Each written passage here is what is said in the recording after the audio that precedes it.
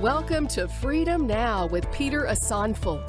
Freedom Now is brought to you by the Spirit Life People, a ministry that focuses on teaching you how to live and walk in the Spirit so that you can manifest Christ's freedom in your life.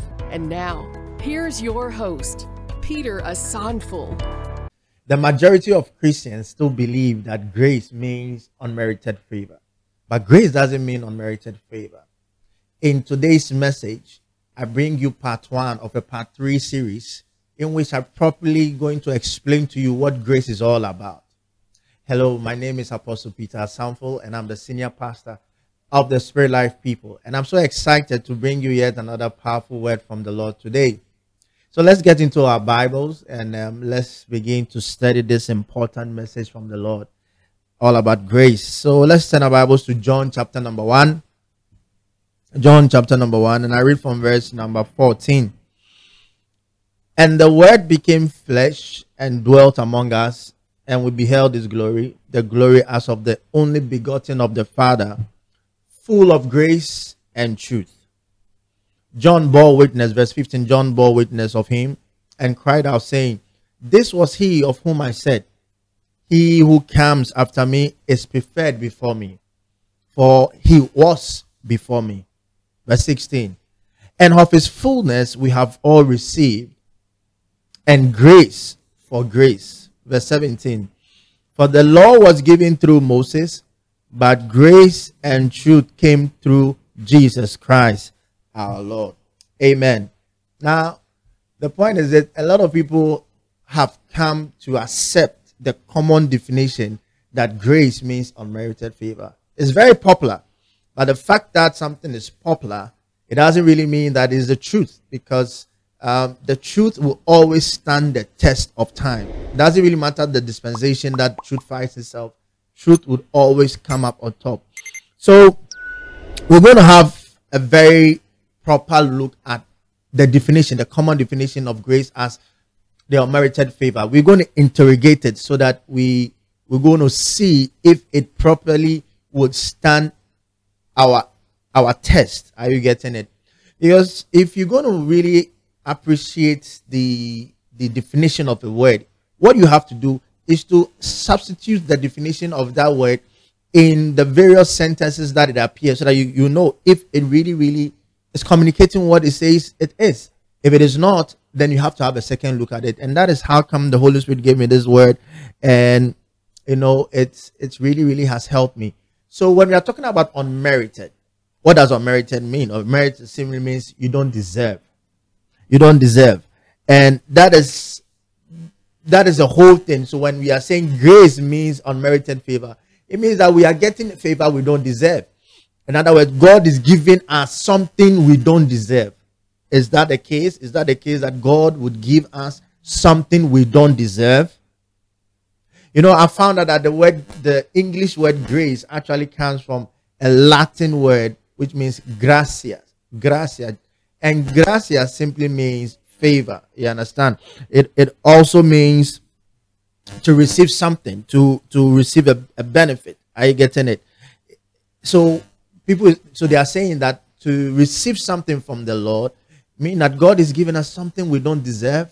It doesn't really mean that. We're going to look at some scriptures, and then we would substitute the common definition of grace as unmerited favor and see if it will be able to stand the test of time. The very first scripture we're going to read is in James chapter number 4. James chapter number 4. And I read verse number 6. James chapter number 4, verse number 6. But he gives more grace. Therefore he says, God resists the proud, but gives grace to the humble. So you can replace the unmerited favor, unmerited, undeserved favor definition of grace in this verse, and let's see if it's communicating some truth. But he gives more, talking about God, but he gives more unmerited favor. Therefore he says, God resists the proud, but gives unmerited favor to the humble. Now, if the definition of grace, the common definition of grace means undeserved favor or unmerited favor, between the humble and the proud, who actually qualifies to receive something that he or she doesn't deserve? Because the humble deserves something, is not the case? And then the proud doesn't deserve it. So if you are putting that definition in this verse, it's the proud who should have rather received grace. But here lies the case. The Bible says that God resists the proud, but gives grace to the humble. It cannot mean that an unmerited favor will be given to the one who actually deserves it. The humble deserves grace. So the humble should have rather received what they are due. Another verse I would like us to look at is Galatians chapter number 5. Galatians chapter number 5. And I read verse number 4. It said, "You have become estranged from Christ, you who attempt to be justified by the law. You have fallen from grace. You have fallen from unmerited favor. You have fallen from undeserved favor." How can you fall from something you don't deserve? How can you fall from something you don't deserve? If you have received something that you actually deserve and then you have fallen, in other words, you've lost your position, then that will mean something much more. But not when you claim that grace means undeserved favor, and then Paul is saying that if you're going to go by the law, then you have really lost your place from grace. Grace cannot fit in here as a kind of definition that we are having in the body of Christ. We cannot fall from undeserved favor. It doesn't really add up. Now, let's go back. We just read it. Go back to John chapter number 1. We are interrogating the definition of grace as undeserved favor. Verse number 14. Now, it says, "And the word became flesh and dwelt among us, and we beheld his glory, the glory as of the only begotten of the Father, full of grace and truth." Now let's replace here also the grace with undeserved favor. It means that it only begotten of the Father, full of undeserved favor or unmerited favor and truth. So are you trying to say that Jesus came into this world full of undeserved favor? Is that the case? Because if the definition of grace is undeserved favor, then Jesus also came into this world full of undeserved favor. Meaning that then Jesus was someone who also didn't qualify for God's goodness. He didn't qualify for God's kindness, and he didn't qualify for anything. But we all know that Jesus came from God. He was the only begotten of the Father at the time he came, before anyone received him after his death, burial, and resurrection. So Jesus was someone that God really loved. He pleased God. Are you getting it? Now let's also read another important verse to try and interrogate the definition of grace as undeserved favor. And that is in Hebrews chapter number 4. Hebrews chapter number 4. And I read verse number 16. It says, "Let us therefore come boldly to the throne of grace, that we may obtain mercy and find grace to help in time of need." So again, let us substitute the definition of undeserved favor into this verse. Let us therefore come boldly to the throne of undeserved favor, that we may obtain mercy and find undeserved favor to help in time of need. So are we trying to say that the throne of God is a throne of undeserved favor, where people go and find things that they don't deserve? Is that the case? No. And 100% no. Because God gives us what we deserve. If God is giving us what we don't deserve, then he is not the kind of God that we have come to know him for. I've come to realize that a lot of people who define grace as unmerited favor, they define it from the perspective of man, but not from the perspective of God. Because they, like what is the Bible says in the book of Romans, chapter number 3, they quote it, "For all have sinned and fallen short of the glory of God." And then they think that because of the sin nature of the first man, then we were a people who didn't deserve God's favor. We didn't deserve anything good from God. So when Jesus Christ came to die for us, what he did was rather do us a favor, even though we didn't deserve it. That is the explanation of undeserved favor.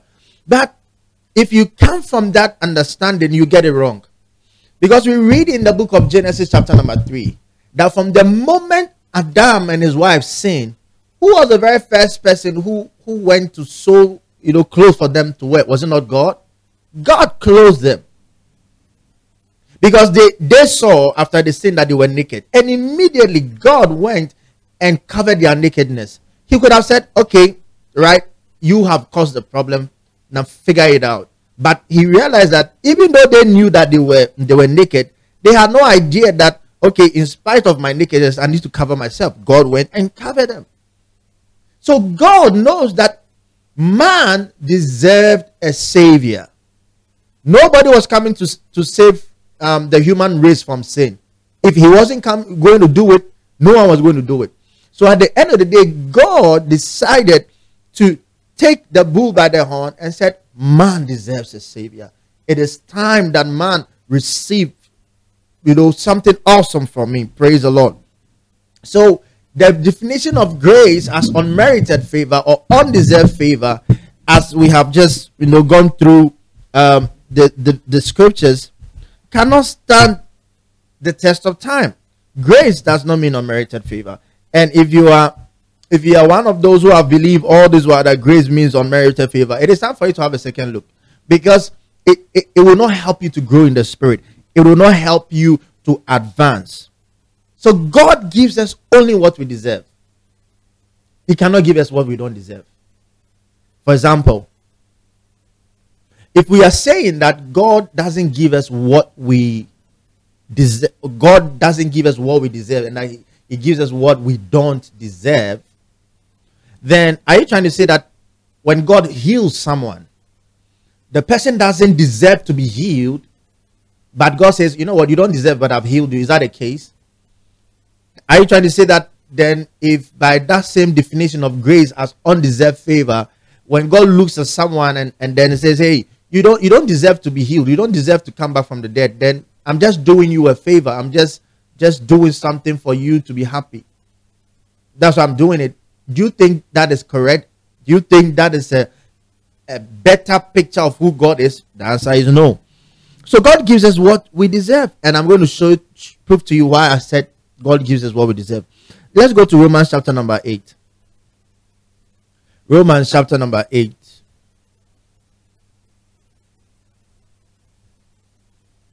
And I'm going to read from verse number 16.